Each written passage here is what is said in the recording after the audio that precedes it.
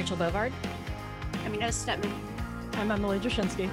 And I'm Ben Weingarter. And this is NatCon Squad, where common good and common sense meet. NatCon Squad is produced by the Edmund Burke Foundation, the home for national conservatism. Subscribe now on iTunes, Stitcher, Spotify, YouTube, or wherever you get your podcasts. So welcome back, everybody.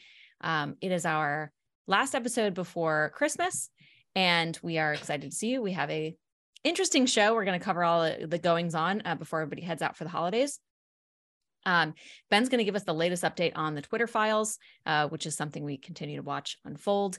Emily's going to talk about the news from the January 6th Select Committee and how that is going to play. I'm going to talk about the ongoing fight right now today in the Congress on the omnibus spending bill. And Inez, who's filling in for Josh, is going to cover the Oberlin settlement and all of the drama around that. So with that, I will kick it over to Ben to kick us off. Thanks, Rachel. Well, as we record this, we are now through the 7th installment of the Twitter files, and the 6th itself was noteworthy, and we could spend a full episode on that. But I want to talk about some of the headlines, primarily from this most recent one from Michael Shellenbarger. Among them, which include, and I'll tick through a laundry list, the fact that Twitter was paid approximately $3.5 million by the FBI to collude with the FBI in foisting its censorship regime upon us. So for its troubles in its back and forths, repeated weekly meetings and such with the FBI, which seeded the idea, for example, that there could be a hack and dump operation of the likes of the Hunter Biden laptop story, and then proceeded to censor based upon those urgings. Twitter was paid $3.5 million. And who knows, by the way, how much the other social media companies were paid for suppressing that story, including Facebook for that matter. Some other headlines as well from this most recent drop. Essentially, the intelligence community was running an information operation to get corporate and social media companies effectively to kill that story, both before and after the Post published that story. Specifically, as we find out in these files, throughout 2020, continually grooming, and I think that's the appropriate word to use, grooming Twitter executives and those at other companies in talking about these coming likely foreign influence operations, which I think is notable, by the way, because let's recall it was this foreign interference task force at the FBI that was coordinating with Twitter et al. And that gave them a rationale, a pretext for saying, well, if it's a foreign actor that's trying to influence our elections, then you have a duty and obligation on national security grounds to censor. And I've drawn an analogy here, by the way, to Russiagate, where they went after the Trump campaign via Carter Page by claiming Carter Page was a foreign agent or worse. And then, so basically using the foreign to surveil domestically and get around those tricky firewalls around spying and surveilling on US citizens. I see an analogy here. Beyond that, we know that there were so many Twitter employees who formerly worked at the FBI that they set up their own Slack channel where they provided each of the new onboarded employees with Twitter equivalents of the FBI acronyms that they had been accustomed to. We know as well, I think this is maybe one of the biggest headlines of all, and there really needs to be investigation into it, that there was this so-called tabletop exercise coordinated at the Aspen Institute by a whole slew of basically Russiagate collusion monger, establishment, corporate media journalists who wargamed about a coming potential Hunter Biden foreign misinformation operation and about suppressing that story, remarkably, in September 2020. So who was behind that Aspen Institute tabletop? Who coordinated it? Were there any security authorities who were involved with it? Mighty suspicious.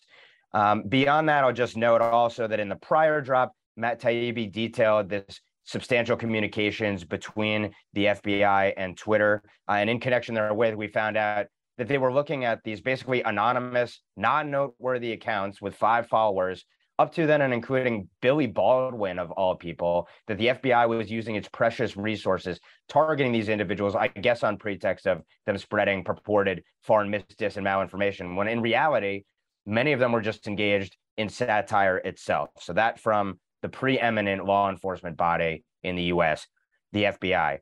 So I think, these revelations raise a number of important questions. Again, I go back to what about every other big tech company, given that these weekly meetings convene with the FBI and CISA and other authorities as well, perhaps ODNI. We're meeting with all manner of other big tech companies. What's happening right now in terms of any sort of conspiracy to violate the First Amendment between our deep state and big tech companies? And then last but not least, well, two more points. One, how about the media scandal in all of this, that the media was a willing participant, again, in suppressing the Hunter Biden story. And now they're suppressing the Twitter files story, of course, because once again, they themselves are complicit in it. And then last but not least, what should Republicans do? Because if you have a security state that is wholly run amok, is eviscerating the First Amendment, is targeting your people, you don't have a free country anymore. So I open those questions up. They're rhetorical, but I'd also be genuinely interested to know what you all make of any and all of those themes. So I think that last point that you just brought up, Ben, is the biggest sort of bombshell out of all of this, is everything that we've suspected for a long time. You know, we've talked about, oh, the FBI pulling the strings, you know, probably happening, but, you know, whatever. There is now documented evidence of how deep that rot goes. And you can almost, I guess, call it a conspiracy at this point. It was a conspiracy among the FBI, who had Hunter Biden's laptop, by the way. They had it, right? Before they did this wargaming exercise. Like, they knew it, ostensibly knew it was on it. They knew it was coming. They plotted to manage it, you know, in a sort of psyop way. Right. This is what we do to apparently our CIA does to other countries. And now we're doing it domestically here, which is to controlling the information flow, controlling, planned detonation of otherwise politically toxic news in a way that benefits the party or the party you want to be in power. This is anathema with a free country. Like it is. You will rarely hear me say that anything is a bigger threat than the big tech companies, I think, but this sort of collusive behavior and this top-down control of this major technology cannot stand. And so I think if there's going to be anything that happens if Republicans ever control anything again, this cartel has to be broken up. And that starts with a church committee, that starts with something that investigates the role of these intelligence companies, or in companies, the intelligence apparatus, which I guess working with the big tech companies is, maybe that's the appropriate terminology. This has to be addressed, or we really, calling us a free society is just an ancient historical term at this point. Rachel, I know your segment is specifically about the omnibus, but it's sort of chilling to think about this in the context of what's also happening amidst the omnibus negotiations, which show how thoroughly undemocratic, to borrow a phrase from the left that purports to really love democracy, how undemocratic the country has become, and in ways that it's just like the frog in the pot of water, not realizing it's hot until it's boiling. And again, there were people that were calling attention to this stuff decades ago. You can actually go back to Church himself, who said, there was actually a clip going viral on Twitter of Church talking just this week. It's an old clip of him that went viral this week, talking about how the federal government now has incredible powers to surveil people. This is in like the 70s or the 80s. So let alone now, let alone in the post 9/11 era. And we're learning more and more every day. And the bottom line is that with these Twitter files, it's just been Ro Khanna on the left that's like in a good position here. And there will be nothing to be done if it's not bipartisan. I mean, seriously, if this is just a partisan Republican effort, there is a lot of attention that can be drawn to the problem. There are incentives that can be socially sort of put in place, if not legally, socially sort of put in place. But unless Democrats wake up and there's a bipartisan outrage at what's happening in the intelligence community, I don't know where it goes. I mean, it's just the great splintering is upon us, and you would need to have, I think, real bipartisan outrage to fix that. And I'm seeing almost nothing other than from Ro Khanna. Well, so agree completely with what everyone has said about how serious this is. Also, how sort of unsurprising it is. It's just surprising to actually get the receipts. But this is what, of course, so many people suspected was actually going on. This communication was completely constant. Like every day or two, there were emails going back and forth between the FBI and Yoel Roth, right? And there was a bit of a, there was definitely, the power in the relationship was definitely in the hands of the government agencies, right? Because you see, even this guy, right, Yoel Roth, was uncomfortable with a couple of the things that the FBI was sending to him to basically censor. And he was basically overridden, or he overrode himself because he had to defer to the FBI. So for one, the entire idea that this is a private company or a private service, we're seeing sort of the tentacles going in both directions very, very clearly now between the state. And if anything, the state is, to what Rachel said about which one is scarier. The state is in the driver's position in a lot of these communications. And in terms of how far the warnings go back about this, I would go even further back. I would go to Eisenhower in his farewell address, which is the favorite often of liberals, at least to cite parts of this about the military industrial complex, but he actually devotes equal time to a technological scientific complex between essentially the administrative state and technological companies, technocrats working at those companies. And I think that's really what's happened. We've seen that essentially the tendrils from each side of this thing go in. And I don't think anything demonstrates that revolving door better than what Ben said in the beginning about the fact that there was a separate Slack channel. There are so many people who used to work for the FBI at Twitter. I think that they had their own separate Slack channel. I think that really underlines that these are fundamentally the same people. And more unfortunately, they have a very similar worldview. Right now, we have receipts. We have these emails, right? Because of the Twitter files, because of this unusual circumstance where Elon Musk bought the company, the next time there won't be any receipts, right? They'll pick up the phone and call, or they'll communicate in some way, or they'll just coordinate because they basically want the same thing. So they just need to drop a hint or a wink. The idea that we're going to continually find, quote unquote, smoking guns on this stuff, I think actually doesn't really get at the heart of the problem, which is that these people are fundamentally very similar. They do comprise a sort of class of their own. They have virtually identical political views, and the coordination between them often doesn't even have to be this explicit. We just have this explicit coordination because, one, they haven't been caught this way before, and second, because this very unusual circumstance where the richest man in the world bought one of these companies. So I think it's really important to understand that this clearly needs to be fixed by public policy. We can't rely on there always being an Elon Musk or a smoking gun in one of these exchanges. Right. All right. Well, I think I'm up next. And I will be talking about speaking of the rogue intelligence community, we're going to be talking here about the January 6th committee. It's incredible, truly incredible how many times over the last couple of years we have had to come here and talk about what's going on as it pertains to not just the J6 committee, but various investigations and various conversations about January 6th, whether it's Steve Schmidt saying that it was worse than 9/11. I believe he said that on MSNBC, or any of the other absurd hyperbole surrounding the genuinely very tragic and horrific events of that day. We are here now to discuss the January 6th committee's concluding report. They released an executive summary on Monday. We are taping on Tuesday. It's expected that the full report will be released on Wednesday. It's also expected that Republicans in the House will be releasing a report of their own, timed to coincide with the release of the Wednesday report from the J6 committee that actually goes into security failures. And I'm very fascinated by that topic. Again, as somebody who was reporting on it there, I've really never understood how that all snowballed.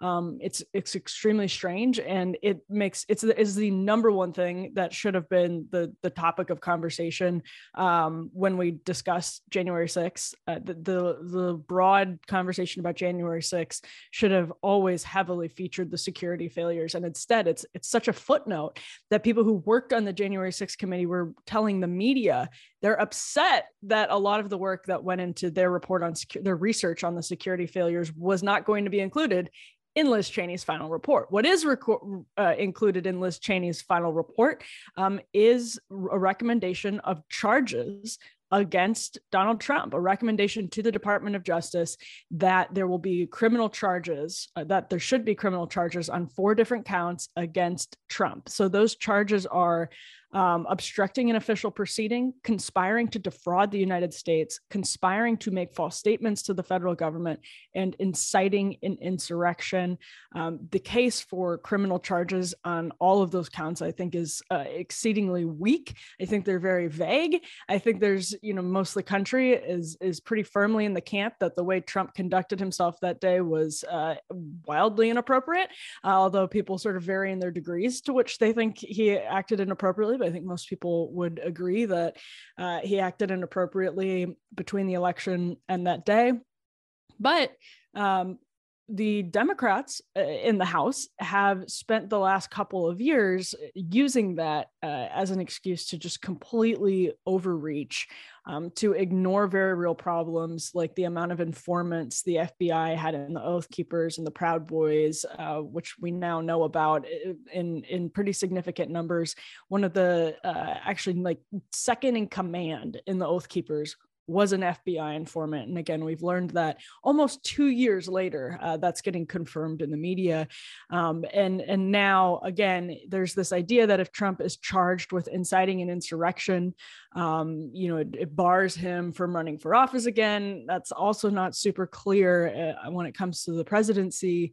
So this week is just again being dominated by January 6th news. It's again being the media is being consumed by the official partisan Democrat narrative, and that's what they're trying to write into the first draft of history, as they like to say. And I think it's largely been successful. I think they have really done what they set out to do, which was create a partisan narrative the media would accept and to beat it into the public consciousness month after month after month. So let me turn it open to the group now for some final reactions here as the January 6th report summary came out on Monday. We're expecting the full thing this week. We're expecting a Republican rebuttal of sorts on the security front. What's everyone make of this? I'm kind of curious about, I think, Emily, you're right that the goal was to create a specific narrative that would be picked up and accepted by the media and then will be the official written documentation of the day. But what's also been interesting to me about this committee is that it has failed to thrive to some extent with sort of the grassroots public, right? This was supposed to be like the thing, that everyone was like, counting down and watching and all this stuff. Although, and they, to the extent that they literally hired, I think, a TV executive to manage their hearings, a couple of which were done in prime time, which I've never seen before in my life. I've never seen a congressional committee like tee up a slickly produced with graphics and, video primetime thing. And it really didn't move the needle at all. Chris Caldwell had a piece in the New York Times about this, about polling that literally basically showed if you were on one side or the other of the January 6th debate, the January 6th select committee did not move you at all. And I think because it was so one-sided, right, it didn't have any credibility with anyone. And I think there was also articles coming out about leaks from the staff saying they were upset because Liz Cheney moved their stuff out of the final report because she wanted it to be solely focused on Trump. They were focused on all these other areas of failure, as Emily mentioned, but, she had one job and it was to, hang Donald Trump with this report, and she was going to do it. That being said, what happened here is so consequential, right? Like I think, enumerated more than once on this podcast, and I'm going to, enumerate it again, that the January 6th Select Committee blew up House precedent in terms of what can now be done in an investigation. It has, torn down any vestige of norms or sort of institutional behavior on part of the House. And this is now these are tools now that I think will be used by future Congresses, Republican or Democrat, in pursuit of their goals. And so we are in a new avenue of our politics, in which we persecute our political opponents to jail, apparently. And I think that is... And the media has nothing to say about it. The media has nothing to say about it. And that ultimately is the story that is written by this. It's not what Liz Cheney says. It is sort of the junta quality that our politics now has. Yeah, I would just say the one thing is, I think that quality certainly exists on one side of this, namely kind of the Democrat /ruling class /uniparty side. But let's fast forward. Let's assume that there is going to be something like a church style committee under a Republican House, which, by the way, I think there's no guarantee of. We have seen inklings of the fact that there will be some investigation into FBI weaponization / politicization. Although note that those whistleblowers who have come out and publicly revealed themselves have themselves said they haven't been contacted by those, like on the House Judiciary Committee, for example, who would be leading those hearings. And of course, the Church Committee was a special committee relative to just what you would see under House Judiciary or Oversight, et cetera. So what powers would that committee take upon itself? I guess my point would be, if there is a church-style committee, will it have the same intensity, vigor? Will it usurp the same powers? And then will it be as relentless in pursuit of its ends as the J6 committee? I would bet not.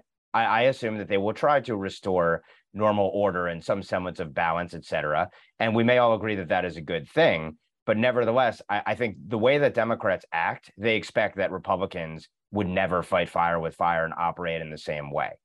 Rightly or wrongly, and we've debated that before, but I do think that's notable. I agree with Rachel that kind of on the merits, this was like a nothing burger politically for the American people. I don't know how many people changed their votes because of what the January 6th committee did, but institutionally, it did have a massive effect.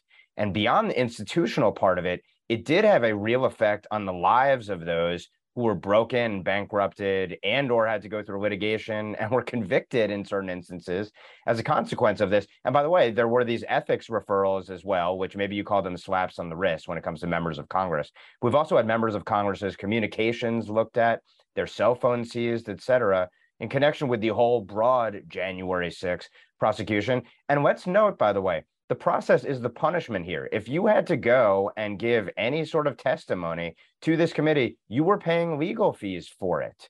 Those are real costs. And that's like a black letter on you forever, which is, I think, the point of a lot of these various different tribunals being brought against political opposition in this country. It's the process as punishment. Whether you're Steve Bannon or whether you're a J6er who might have been in Washington, D.C. and didn't even do anything on that day, and as the FBI with a battering ram smashing down the door to your house. That is kind of the point of these processes. So I think that is chilling. I will say on the merits, I'd love to know, what about the 14,000 hours of video that they're sitting on that we haven't seen? What's the real story with the informants? Did the police there actually follow protocol that day? How could it possibly be that this building, the sacred building, was just overrun on a given day? And last but not least, on the absurd charges point, I agree that the referrals themselves are kind of political statements and not more than that. But let's not forget, 2 people were convicted of seditious conspiracy in connection with January 6th quite recently. So these charges, as asinine as they are on the merits and as wildly political as they seem, can hold up in a court of law in Washington, D.C. And I do think that points to what's coming with Donald Trump in a pending potential indictment over the next year plus. Yeah, I know we don't have a lot of time, so I'll just be brief. The bottom line here is that we can't endure 2 standards of justice, whether that's for Donald Trump coming out, this is, as Rachel said, this attempt to basically hang Donald Trump with this committee that has taken on more and additional powers that Republicans should then use. They probably won't. But more fundamentally, whether you are Donald Trump or you are one of the people who just attended the rally that day, whether you actually did break the law, whether you were a rioter, whether you broke into the Capitol, we have absolutely no expectation anymore that there aren't going to be 2 standards of justice applied.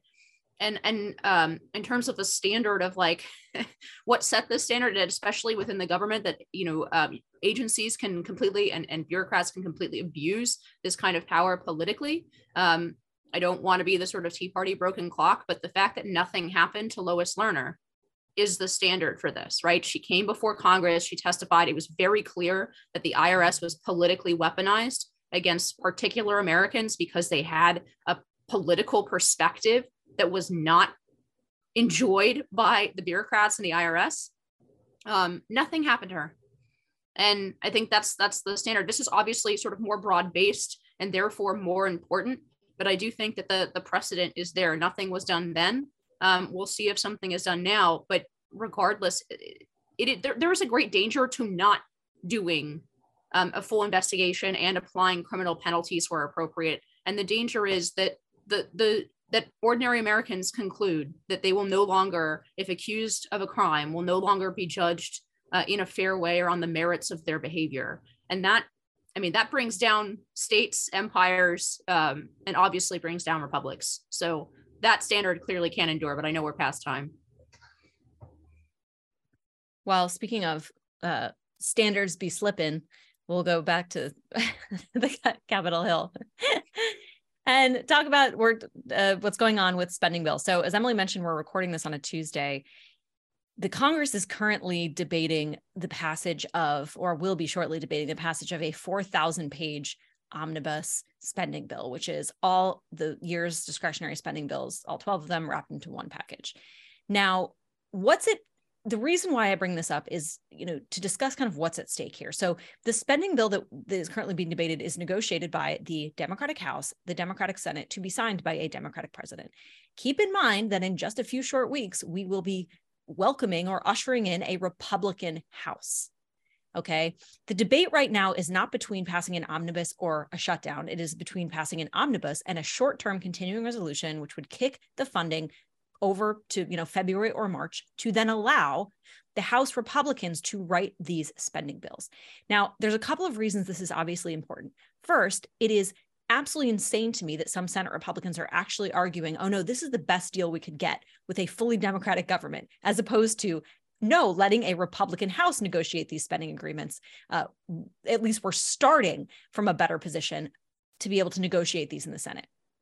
But the second issue that I think is very important to consider here is that everything that we were just talking about in terms of, big tech, his roles with the FBI, what the intel community has been up to, all these things that are going to be rife for oversight in a Republican House, the only way to impact change, right? What the only way to make oversight meaningful is in the spending process. Right? You uncover dirt that's going on. You then put a rider in an appropriations bill that says, this cannot happen. This office is defunded. You do not have money to do X, Y, or Z.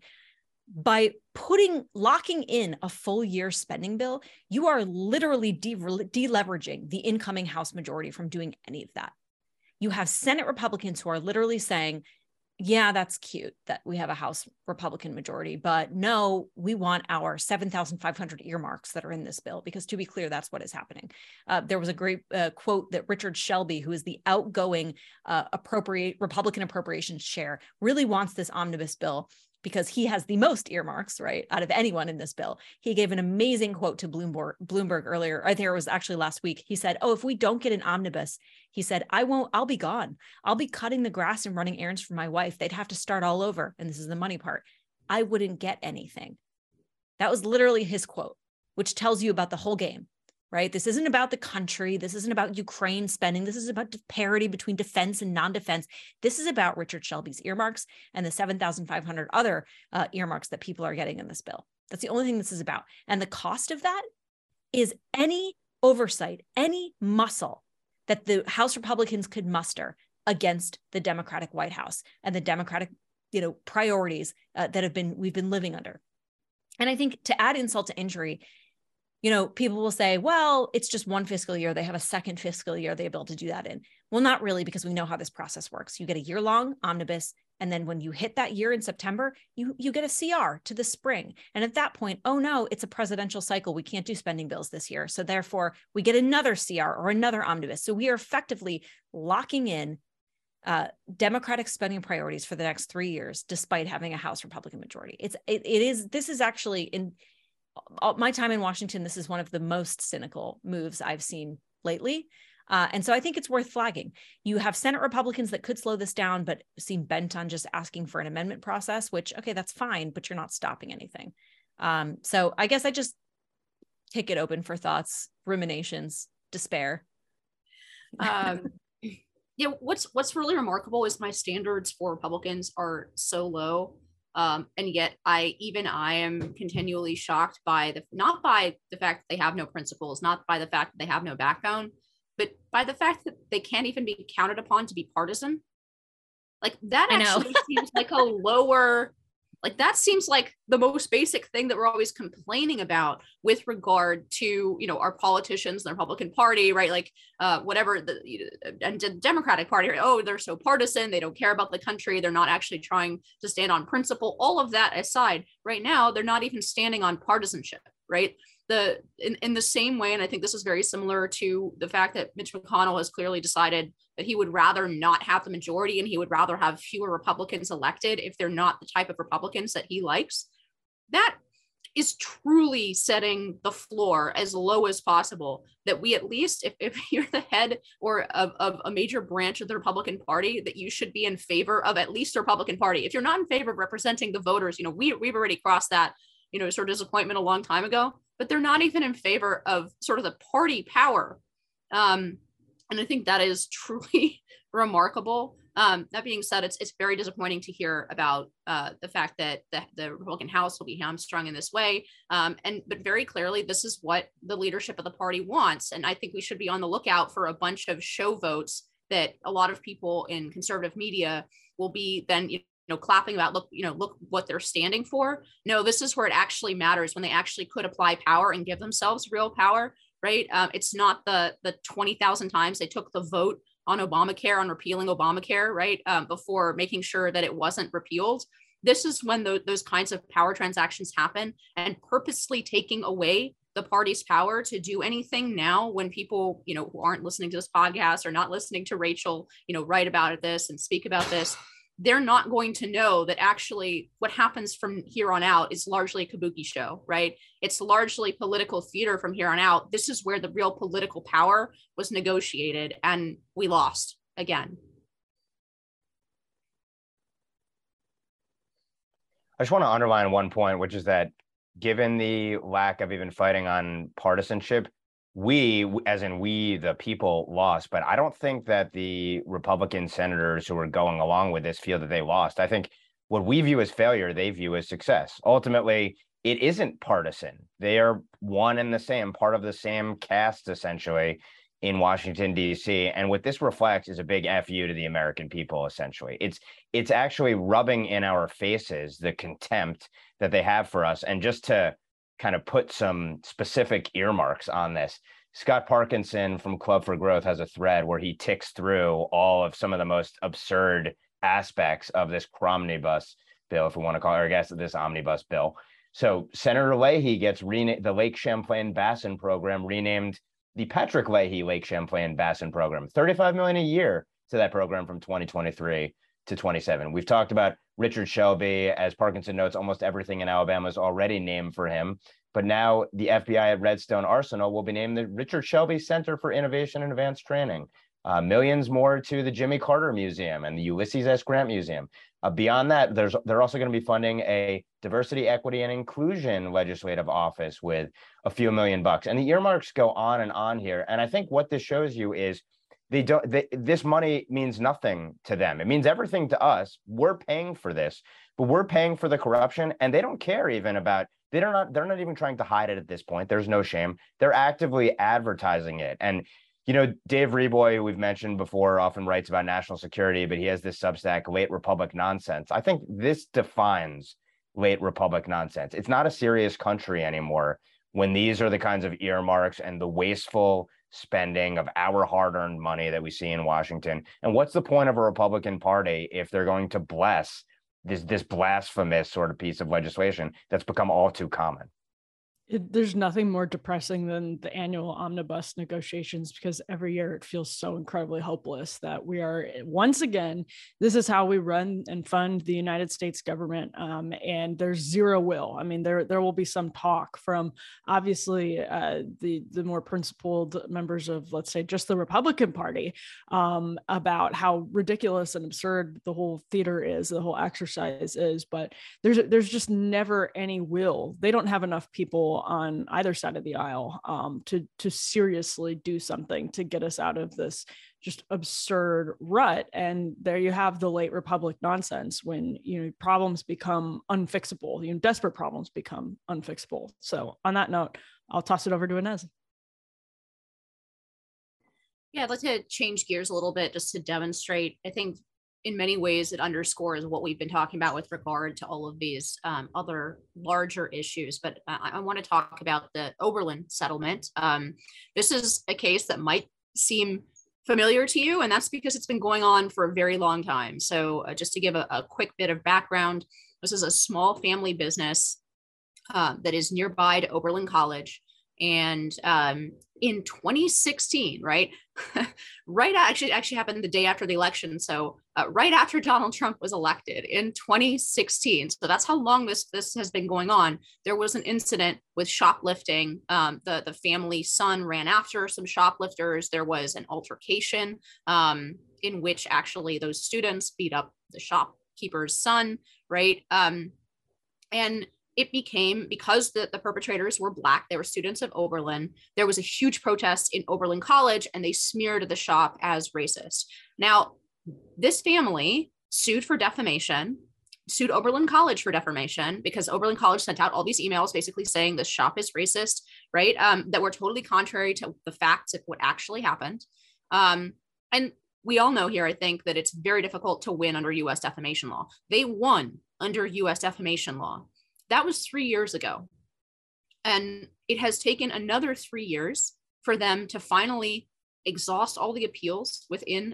Finally, the Ohio Supreme Court just a couple of days ago has decided that they denied the final appeal from the university. So the university will have to write a $36 million check, okay, to this family, the father of which has since passed away, right? So the reason I bring up this case is because I've seen it cited in a lot of conservative media as basically a victory lap, right? Oh, Oberlin College is going to pay out for lying about, the usual racist stuff. They're actually going to have to pay out a defamation suit. $36 million is not chump change, right? And I think that is exactly the wrong way to look at it. I think it's a perfect encapsulation of why we cannot sue our way out of the political problems, not only in the universities, but in the larger American body politic, right? So this family has been pursuing this case for 6 years in court. They're only now going to see a dime of that money. And furthermore, Oberlin sent out another email, not apologizing, not retracting, just saying, don't worry about this $36 million. This is not going to affect the university. Well, they have $1 billion endowment. So 36 million, not that much skin off their nose, even though it is a quite large settlement. And in fact, this settlement is much larger than a lot of the First Amendment settlements. So we're always pointed to essentially conservative victories in court. David French in particular loves to point out that actually this is a golden age for First Amendment cases or whatever, right? That it turns out not to matter, because universities would rather settle every 6, 8, or 10 years with one family like this in a defamation lawsuit or in a First Amendment lawsuit. They would rather settle every few years and make a payment out of their enormous coffers, enormous endowment funds, and enormous funds available to the universities, which, by the way, taxpayers and all of the programs that taxpayers back and pay for are a large part of the reason why universities have been able to amass such incredible wealth that makes them immune to these kinds of lawsuits. But fundamentally, these universities are going to continue doing the same thing. It's not going to make them think twice. In fact, this is just the cost of doing business with them. They are way more afraid of pissing off the woke mob on campus and being accused of being racist or whatever other leftist buzzword is than they are of paying out one of these settlements every decade. They would rather do that. And that's why these lawsuits are so ineffective, even though they seem like W's for the right on paper in the courts. And I think that's just really important to understand that, again, specifically with regard to universities, we are going to have to hit them in a legislative way where it hurts, and actually make the sums of money that are available, not just in these lawsuits, but just the sums of money that are actually available to them, that are the lifeblood of how they operate their business, because it is a business. We are actually going to have to control those sums of money, and that's public policy. So lawsuits are great. I'm glad Oberlin's going to pay this family $36 million. It's the least they deserve after the hell that they've been through for the last 6 years. But this is not, we're not going to sue our way out of this mess. We have to actually use power and legislate in order to use that mess. And I'll kick it back out to everybody for thoughts about that, whether it's about these lawsuits with regard to universities, defamation law, or just this fundamental dynamic that, in fact, institutional power and wealth tend to overwhelm the occasional, W in court. Yeah, I agree completely with Inez. If this is your victory lap case, then we're in deep trouble indeed, although some of us are reasonably clear-eyed about that, because this case study is just perfect to Inez's point. I mean, you could not write a script as perfect as what happened tragically to this family. It brings in all of the different problems. You have the sort of woke police latching on to people right away. Someone actually passed away because they would rather fight for their family's business than immediately start funneling that money into medical treatment. I mean, it's just like an absolutely incredible tragic tale. And if this is what people have to do, you can look at Jack Phillips, right? Look at Jack Phillips, look at Laurie Smith. If this is what people have to do to live out their principles, which are very reasonable principles, we're not talking about Wicca or anything weird like that. We're just talking about people living normal, reasonable lives. If this is what normal people are subjected to for trying to live out their reasonable, normal lives, this family wasn't chasing a lawsuit. They weren't asking to become the center of national attention. They weren't asking to have any trouble with Oberlin at all. They served the community for decades, over a century. And this is what they get. And it wasn't anything expected. It just happened one night. Your life can change in an instant.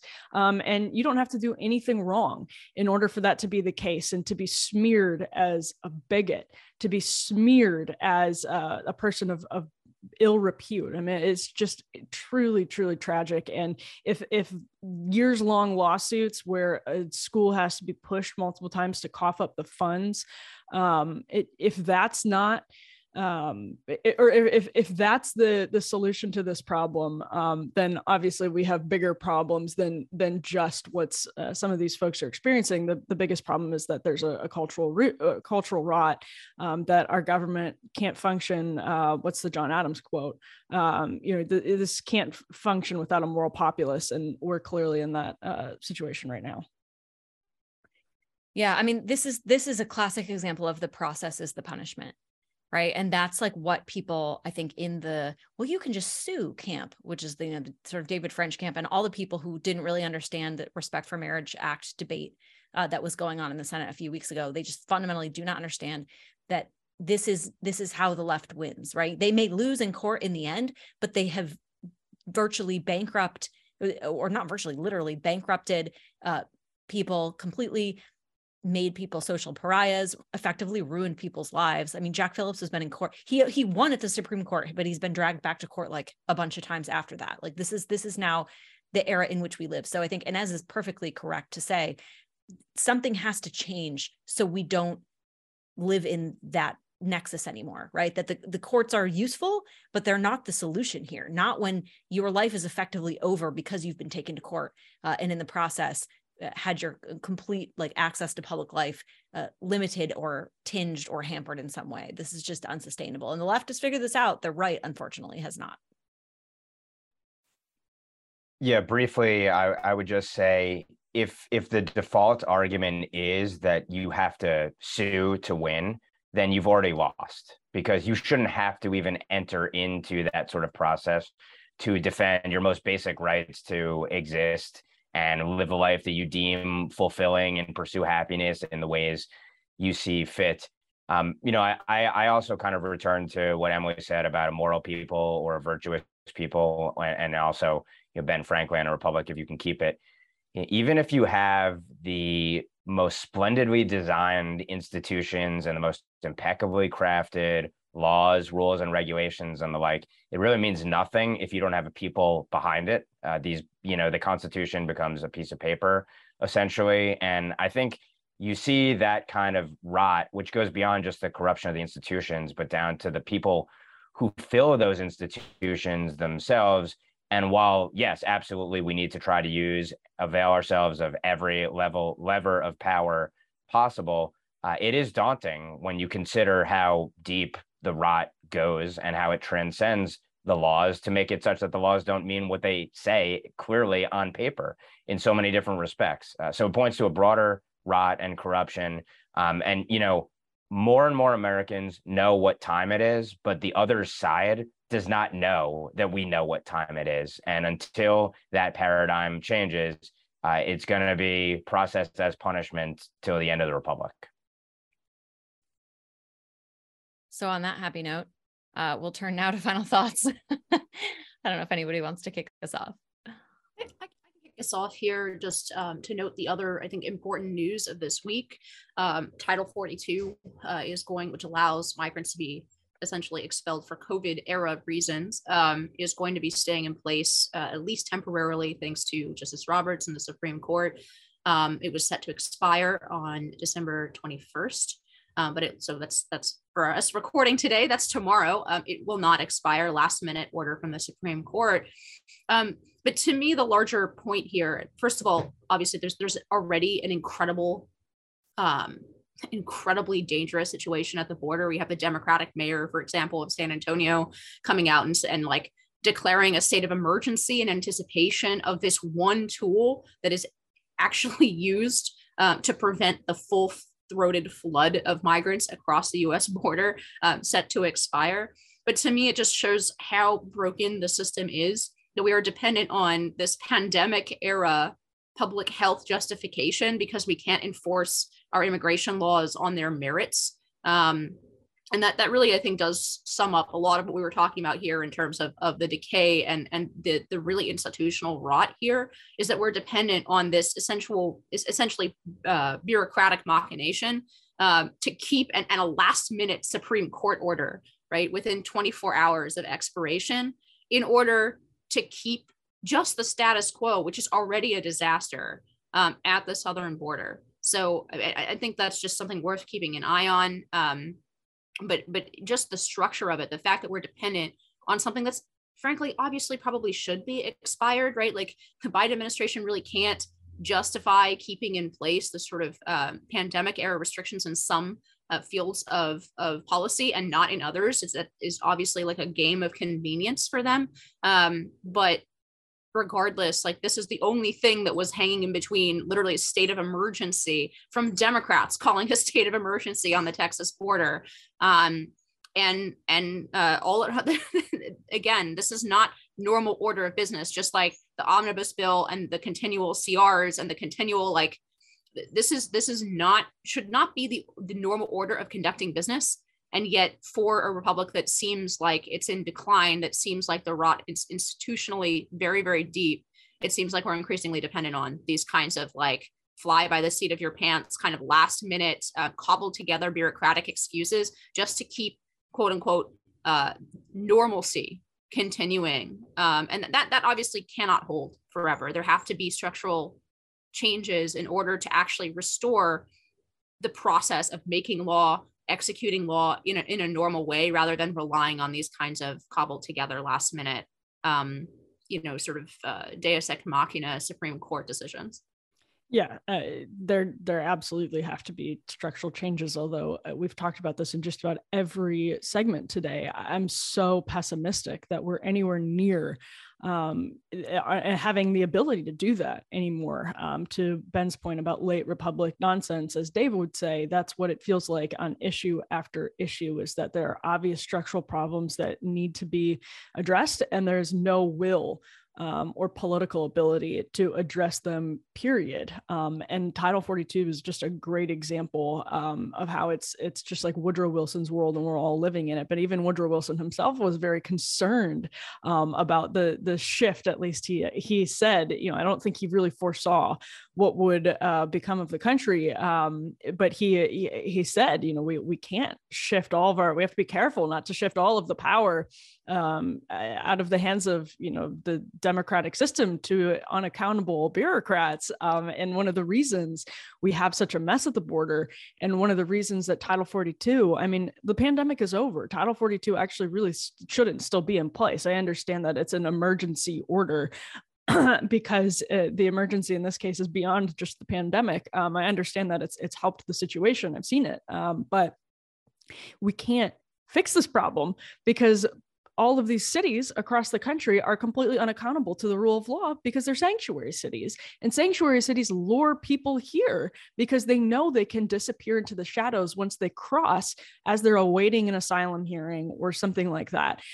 So to Inez's point, this is another really important example of exactly why we're failing to function, because this patchwork of unaccountability is just impossible to function with as a country. And part of the reason for that, if not the entire reason for that, and I mean this seriously, is because of the damn media, because the media gives a pass to anybody who has a sanctuary city, so that their voters have no idea how dangerous this is for migrants. They have no idea how powerful this is for cartels.